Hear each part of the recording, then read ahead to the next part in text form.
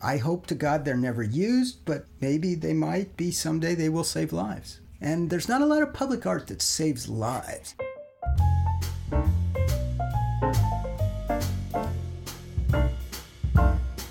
Hello and welcome to Arts In, the podcast produced by Creative Pinellas. I'm Barbara St. Clair, your host, and I'm here with Douglas Kornfeld, who is a public artist. And for those people who might be listening in the Pinellas County area or the Tampa Bay area, you might be very familiar with one of his works, which is called Face the Jury. It's nicknamed The Red Chairs, and it's located in front of the county courthouse in St. Petersburg. Let's just jump right in with The Red Chairs because there's a wonderful story. Yes, the piece was inspired by me actually sitting on a jury for 13 days. I live in Cambridge, Massachusetts. I enjoyed it. It was very captivating. It was very interesting.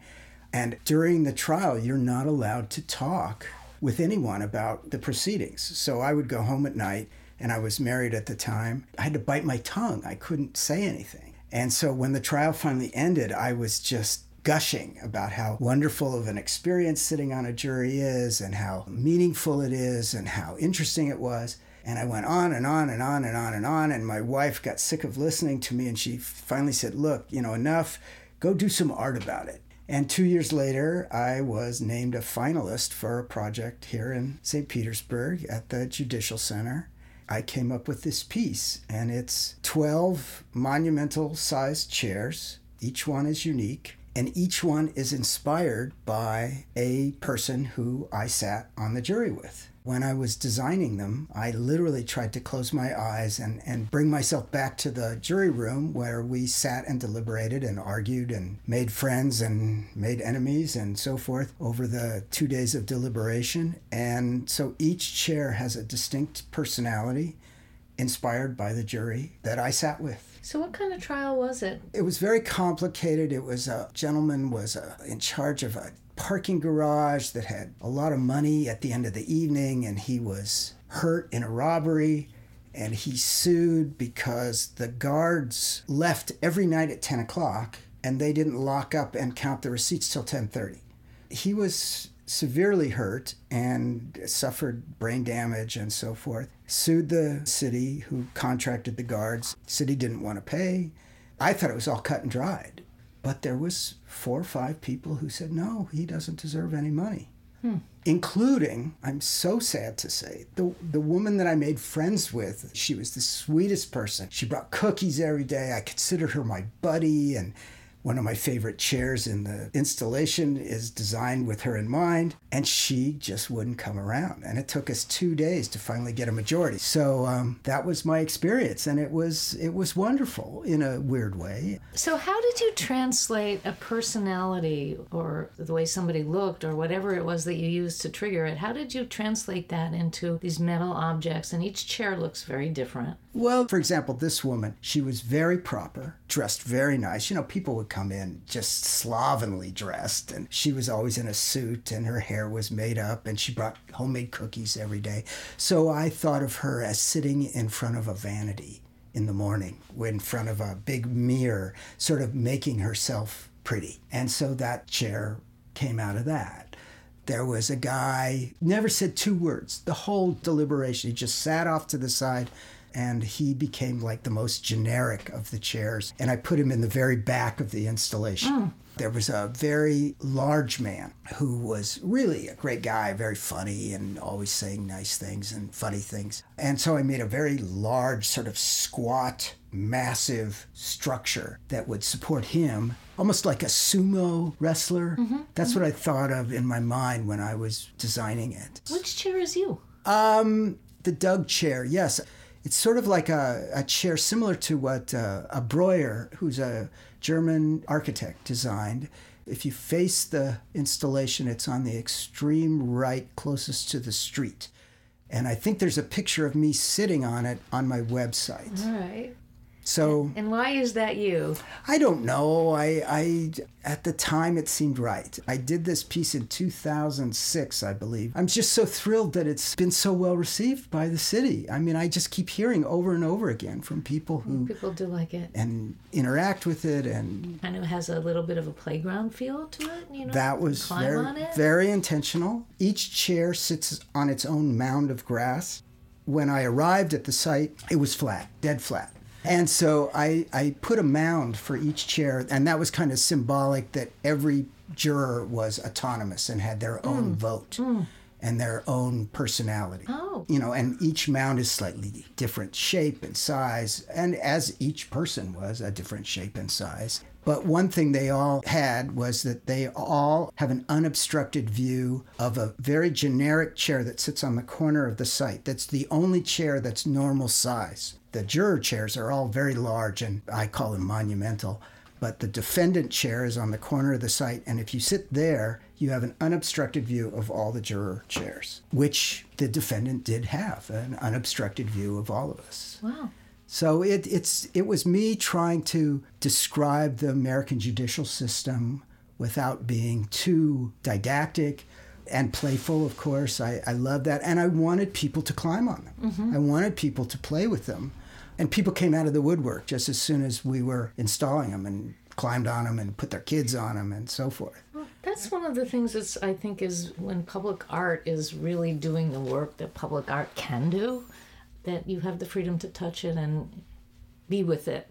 You know, I've gotten my hands slapped literally more than once in a museum or environment. You know, you're not supposed to touch things, even in cases where sometimes the artist wanted you to. Yes. But the museum proctors are not necessarily on board. So I think it's a real freedom for people, and it can be a great pleasure to hug the art or climb on the art or do handstands on the art or whatever it is you want to. And also, the public has paid for this. They own it. I mean, it's their tax money that has paid the bill for this. And when you do public art, what the first question they ask you, when they're trying to decide who to pick for the project, what about, will it stand up to, the public? Can it be damaged? Do we have to maintain it? And you have to make things very robust and very strong. I use steel. I want to encourage people to touch it and to interact with it. And they do. And I take great pleasure from that. It's different from a museum. I would never touch a work of art in a museum. I mean, but public art is a different animal.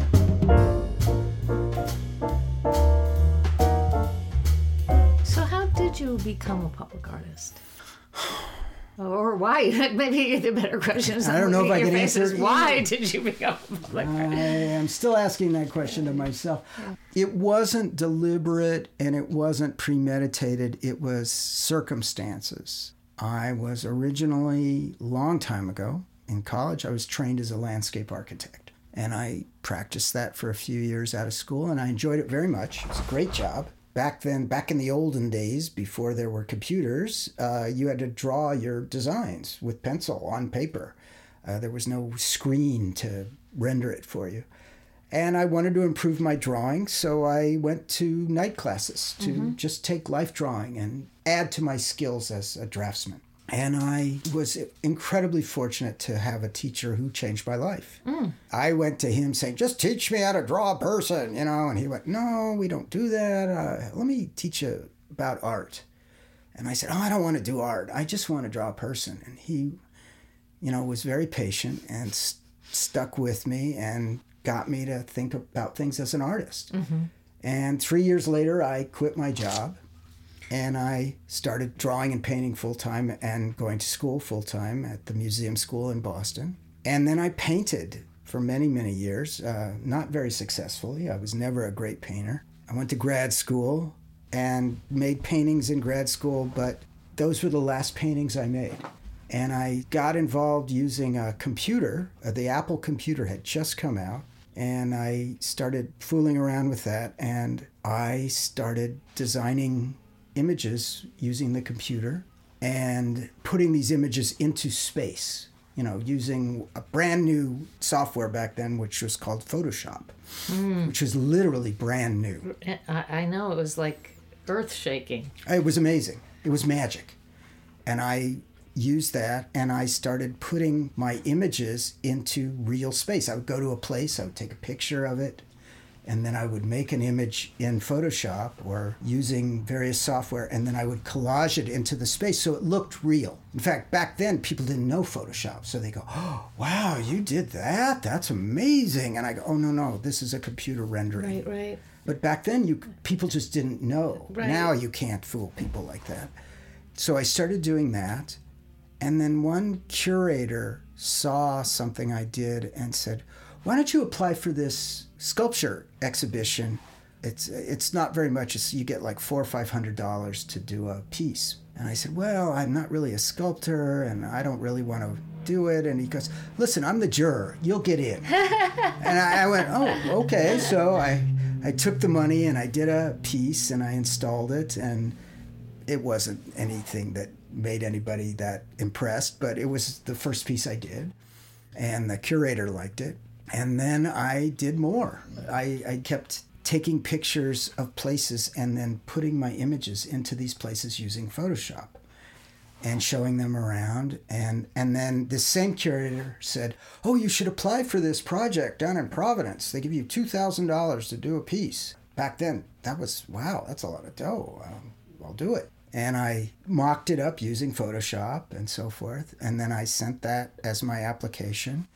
And at the very end, you had to submit a budget. And I had like $100 left over in the budget. And I wrote, "Burgers and beer for my crew, who's going to help me put it up." And all my friends go, "Oh, don't put that in there. They won't take that. They won't like that." And I said, "Well, if he doesn't have a sense of humor about this, then I don't even want to do it." Turned out that was one of the deciding factors that made the guy who ran that competition like me and gave me the commission. And that was a big piece, and I did it. And so then I started having slides, back then there was no digital images. I took pictures of my projects, and I would apply for other things. So I had things for my portfolio besides the digital renderings that weren't real projects. And I just kept applying. And applying, and eventually I got a permanent project. Took a lot of rejections. Mm-hmm. I still get a lot of rejections, but I sort of stumbled into something that I literally never expected to do and didn't even know about. If you had told me about public art back then, what's that?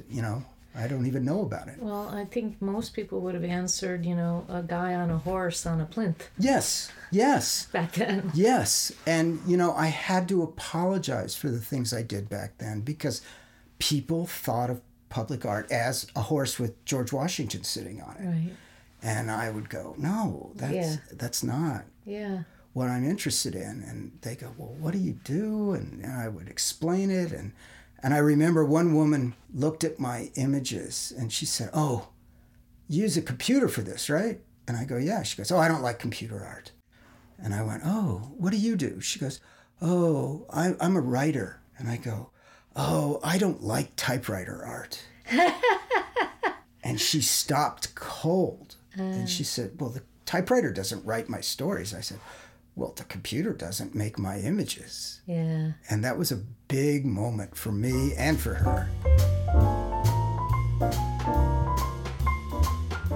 I don't think if I was starting out now that I don't know if I would even be able to break into it now. There's so much more competition. Oh my goodness, it's very hard to get a commission these days. I apply for somewhere between 50 and 100 projects every year. Mm-hmm. And in a good year, I am made finalist for maybe 2 or 3 projects, if I'm lucky, if it's a good year. And if it's a very good year, I am selected to build one of them. What? So I get 1%, and I'm pretty proud of that 1%.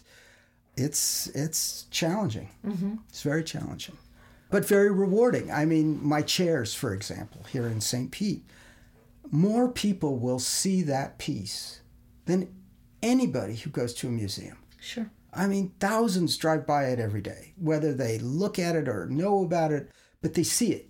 And that's an incredible influence you have over the public. you have a huge audience. You have a huge opportunity to communicate with people who may never, ever go into a museum.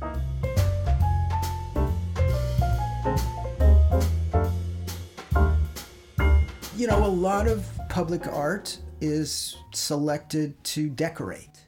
I choose not to do that. For me, public art is a message in a bottle. What does that mean? It means we do it and we sort of throw it out there into the world, and it will be here long after I'm gone. Long after I'm gone. It's made out of steel. If it's even reasonably protected, it might be here in 100 years. So what are these people in 100 years going to think?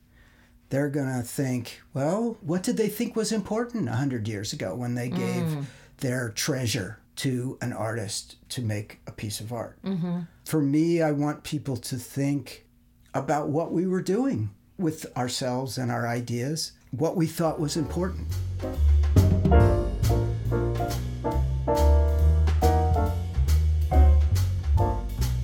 You said something as you were talking about going to your drawing class that I really wanted to come back to because I thought it was so interesting. You told this teacher, I just want you to teach me how to draw a person or a thing or whatever. Mm. And he said, no, I want to teach you how to think about things as an artist. What does it mean to think about things as an artist? That's the ultimate question. Yeah. Artists are magicians. We really are. Think about it. When I used to do a drawing or a painting and I would hang it up and maybe in a gallery, try and sell it. Didn't sell too much stuff. But the first thing somebody would say, will you sign it? And of course, I'll sign it. And you think, well, why do I need to sign it? It's like the laying on of your hand. Touching that piece made it authentic. Mm-hmm. Without that signature, it just wasn't real. But by touching it, I transformed it from a piece of canvas or a piece of paper with some scratchy marks on it or some paint on it into an object that someone treasured and was willing to fork over real money for. But you have to give them something more than just a piece of canvas or a piece of paper with scratch marks on it. What do you put on that piece of paper? You try and show them something that causes them to think differently. I taught figure drawing for many, many, many years. And I tried to teach like my teacher Bill taught me. I would always stand up and say, we're not here to make pictures of naked people. That's what the internet is for. What we're here to do is look at things and show them in a new way and get people to think differently when they look at it. When you show somebody something that they already know, that doesn't change them. So Bill taught us to look at a figure, a man or a woman or an object or whatever we were drawing and change it. Mm-hmm. Make it ours. Make it, what do we see? What do I see as an artist that's different than what you see? I had another teacher, he said, the role of the artist is to manipulate the viewer. And manipulate in a good way, not in a bad way, but to get them to think differently, to get them to see your way, your vision, your way of doing something. And if you're successful, they see things differently after that. They walk around and go, oh, I saw a painting of something and it looks so different than the real thing. And why? And what am I seeing new? An artist looks at the world and processes it and spits it out in some way, in sculpture, in drawing, in painting, in film, in dance, in music, in a way that's different. And we take it as an audience and hopefully get ideas from it. And sometimes we're just entertained. Sometimes we're amused. Sometimes we're upset. You do a painting or a drawing or an image. I'm a visual artist. And people think, oh, that's depressing. And I go, well, but how many emotions do you have? Is everything joyful and pretty? If you love someone dearly, is that the only way you can see them? What about when they do something to hurt you or when they pass away or something? Don't you feel sad? There's a myriad of emotions and ideas that come to you about things. And I think the artists, it's their job to show you those possibilities and get you to think about it.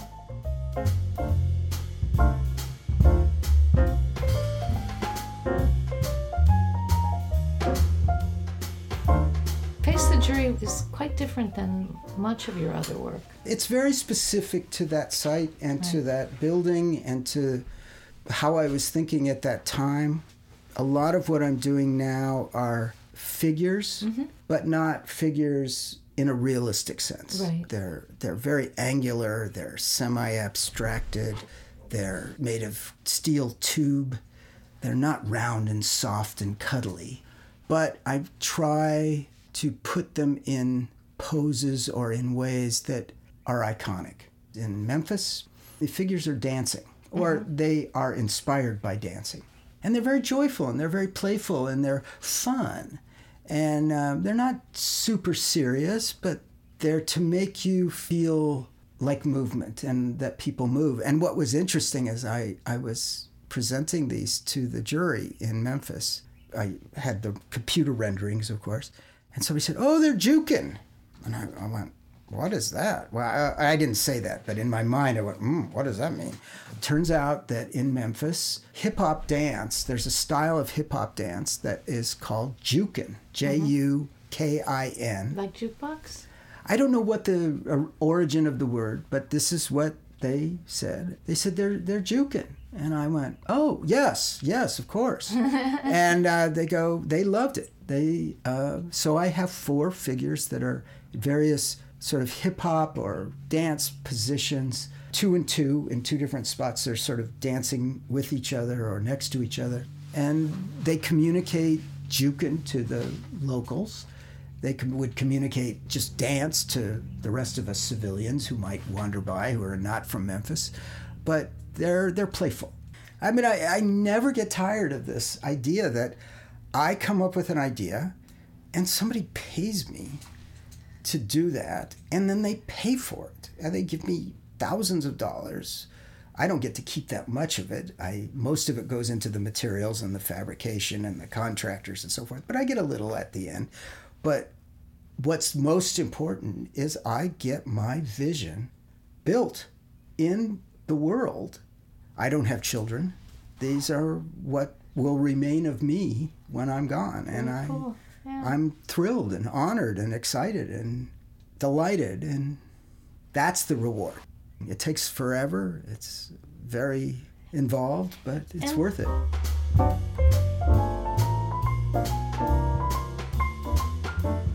I certainly didn't realize for the longest time that a lot of people doing public art create the design and then work with in collaboration with structural engineer and fabricators and contractors to pour cement, and that many public artists come up with the design and the idea and then they almost become project managers for it. That's the word. It's funny. I have pictures of all my projects on my phone, and be at a bar or at a party or, whatever, meet somebody, a friend or whatever, and they say, "What do you do?" And I go, "I'm an artist." And they say, "Oh, do you have pictures?" And I show it to them, and they go, "Oh my goodness, you must have a studio that's just gigantic." I build things. I did something at San Antonio that's 35 feet tall.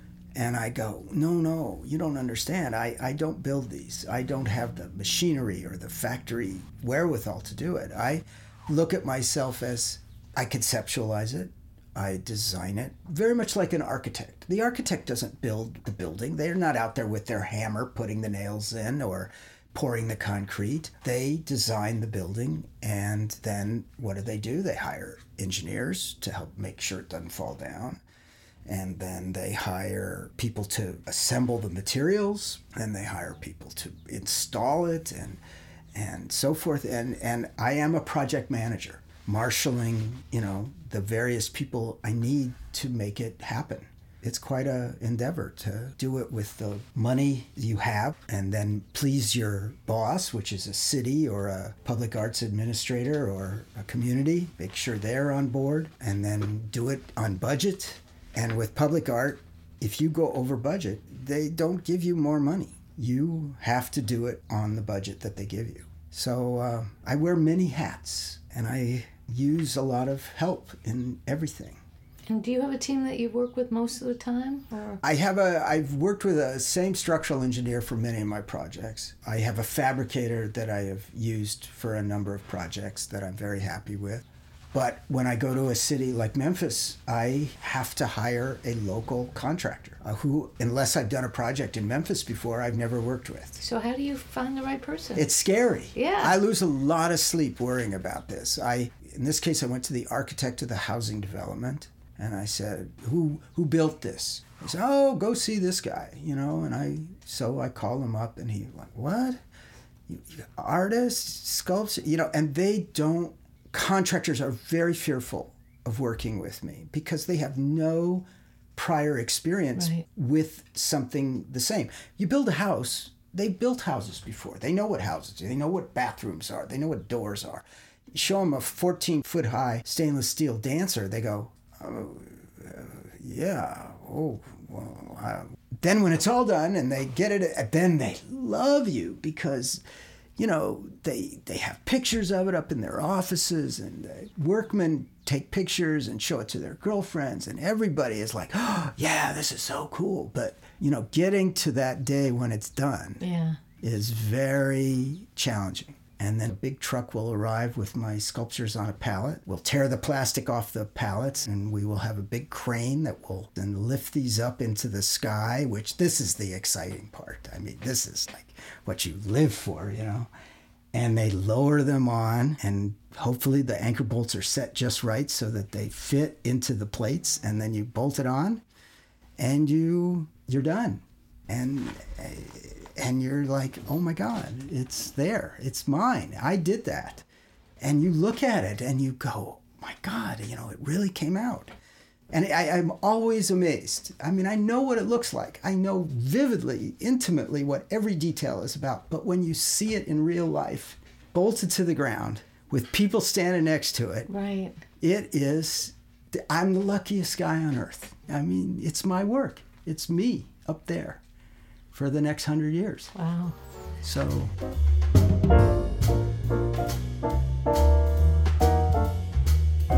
I want to talk to you about New Orleans. Oh. Because you have a project there that seems to me to really be a wonderful example of public art and social good, and also it's got a business purpose, so to speak. It's a very unique project. The idea for it came about, we all remember Katrina. Terrible tragedy. I think 3,000 people died in New Orleans because they couldn't get out of the city. They were stuck there. And when the waters receded, the city said, we're not letting this happen again like this. And a group of people got together that named themselves Evacueteers. And it was just some kids. I mean, they were like 20 years old, and they made signs, had printed up these traffic signs, like you see at a no parking sign. Put them in 17 locations in New Orleans, saying, this is where you come if you need a ride out of town when the mayor calls for mandatory evacuation. We will have buses here waiting for you. Well, these signs, nobody saw them. Their intentions were great. The whole thing was a great idea, but who knew what to do? So they wrote grants, and they got enough money to have a competition for a sculpture that would be an icon that would be placed in 17 locations around New Orleans that would give you the idea that this is where you come to get a ride. And my design was, well, we all take Ubers now, but once upon a time in the olden days, people, you stood on a sidewalk and you raised your hand to the air and you gestured, and a cab would pull over. Right. It's a universal gesture. Right. Nobody taught us how to do it. They do it in Asia, they do it in Europe, they do it in Africa, they do it in South America. Everywhere, it's the universal way of hailing a cab. Well, that's how you get a ride. Right. So I designed a figure that's hailing a cab. And I went and I presented, and in the middle of my presentation, I literally stood up and I assumed the pose of the sculptures. Of the sculptures for the jury. And I said, this is what you do when you want to hail a cab. And the guy said, not in New Orleans. That's what you do when you want somebody to throw you beads at Mardi Gras. And I just went, I have hit the jackpot. Because not everybody needs a ride out of New Orleans in case of mandatory evacuation. Most people have their own transportation, have a car, have ways out of town. But everybody in New Orleans goes to Mardi Gras. Right. Everybody. Period. Everybody. So this figure is asking for a ride and, even more importantly, asking for beads at Mardi Gras. And they have a tradition is starting to happen where the various neighborhoods where these figures are located, they get dressed up, they get decorated. Oh, wow. And For Mardi Gras. For Mardi Gras. And they put so there's garlands. Real ownership of them. Yeah, the locals have adopted each figure. That is so cool. And it's just, and then I got the highest honor awarded to anyone in New Orleans. On the first Mardi Gras after these were installed, one of the crews, people get together and put together floats for Mardi Gras, copied one of my statues in paper mache, very nice job, by the way, and mounted it at the front of their float holding a cocktail. Oh, yeah. And so there was my figure at the front of a float paraded down Canal Street in New Orleans for Mardi Gras. And somebody told me, if you get lampooned in a float, that's it. You've died and gone to heaven. So that's really something. And every year at hurricane season, they have drills and they set up tents at these sculptures and they publicize it and they have hundreds and hundreds of kids volunteering. And this is now part of the landscape.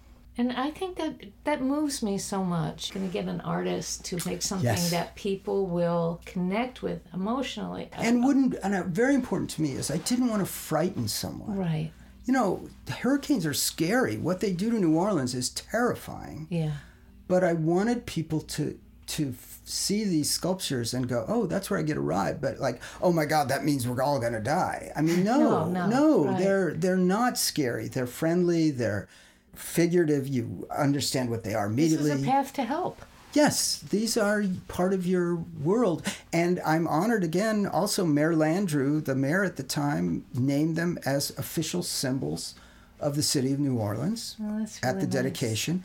And I also made a pin, exactly a replica of the sculpture in a pin size, that you wear on your shirt. And I made 300 of them, and we distributed them to all the bus drivers of New Orleans. We worked with the transit union, and it was officially deemed part of their uniform. Oh, cool. So, never again will I have a project like that. Yeah. It's very unique. It's part of the city. It's everywhere you go. People send me pictures. Yeah. Also, they're functional. They're doing a job, but... so there's 17 because there's 17 evacuation locations. But I also have this sense, the 17 sculptures really kind of connecting the community in another way, too. Because it's the same sculpture in 17 different places, and it's only in New Orleans, right? Only in New Orleans. That's really nice.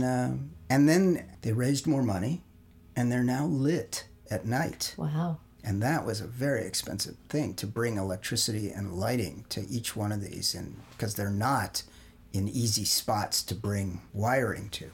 But they got local businesses to donate. Yeah. And they're part of the landscape. Hurricane force winds will not damage them or move them. They will be there forever. I hope to God they're never used, but maybe they might be someday. They will save lives. Yeah. And there's not a lot of public art that saves lives. It's a pretty good legacy. Yeah, so I feel good about that. I'm thrilled about that. Well, thank you. I think that's a great place. Public art saving lives. I don't think you can do better than that for an ending of a conversation. I like that. So, that is a good ending. Thank you so very much. It's been a pleasure. I've been speaking with Douglas Kornfeld, public artist. Thank you, Doug. Thank you. This is Barbara St. Clair, and you've been listening to Arts In, also known as AI, the Creative Pinellas podcast, sponsored in part by the Pinellas County Board of County Commissioners, Visit St. Petersburg Clearwater, and the State of Florida Department of Cultural Affairs. Arts In is produced by Sheila Cowley. You can find more conversations with visual, literary, and performing artists and in-depth arts journalism at creativepinellas.org. Thank you for listening.